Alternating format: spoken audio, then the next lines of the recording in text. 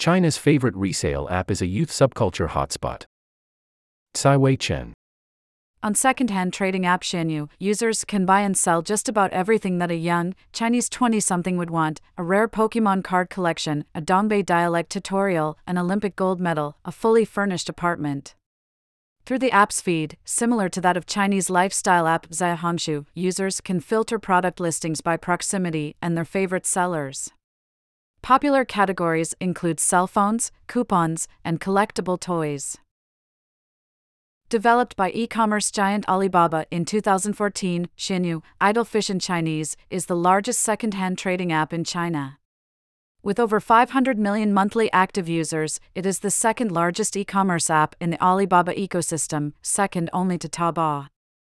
The app's user base skews young. 45% of its users are born after 1995, and it caters to specific subcultures, from gaming to fashion to anime.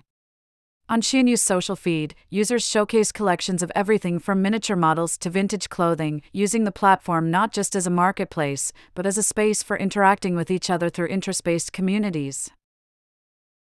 Sellers on Xianyu also share the backstories behind their listed products, often so lengthy and confessional that they have given rise to a new genre, Xianyu literature. In one instance, a Xianyu user selling a second-hand laptop launches into an entire melodramatic narrative of how he met his ex-girlfriend.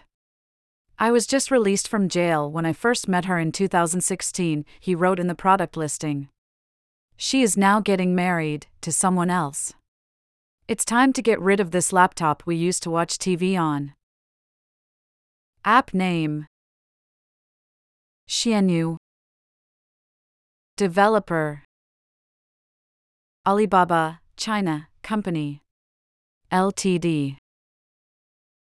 Country: China. Release date: June 2014. Platforms: iOS, Android.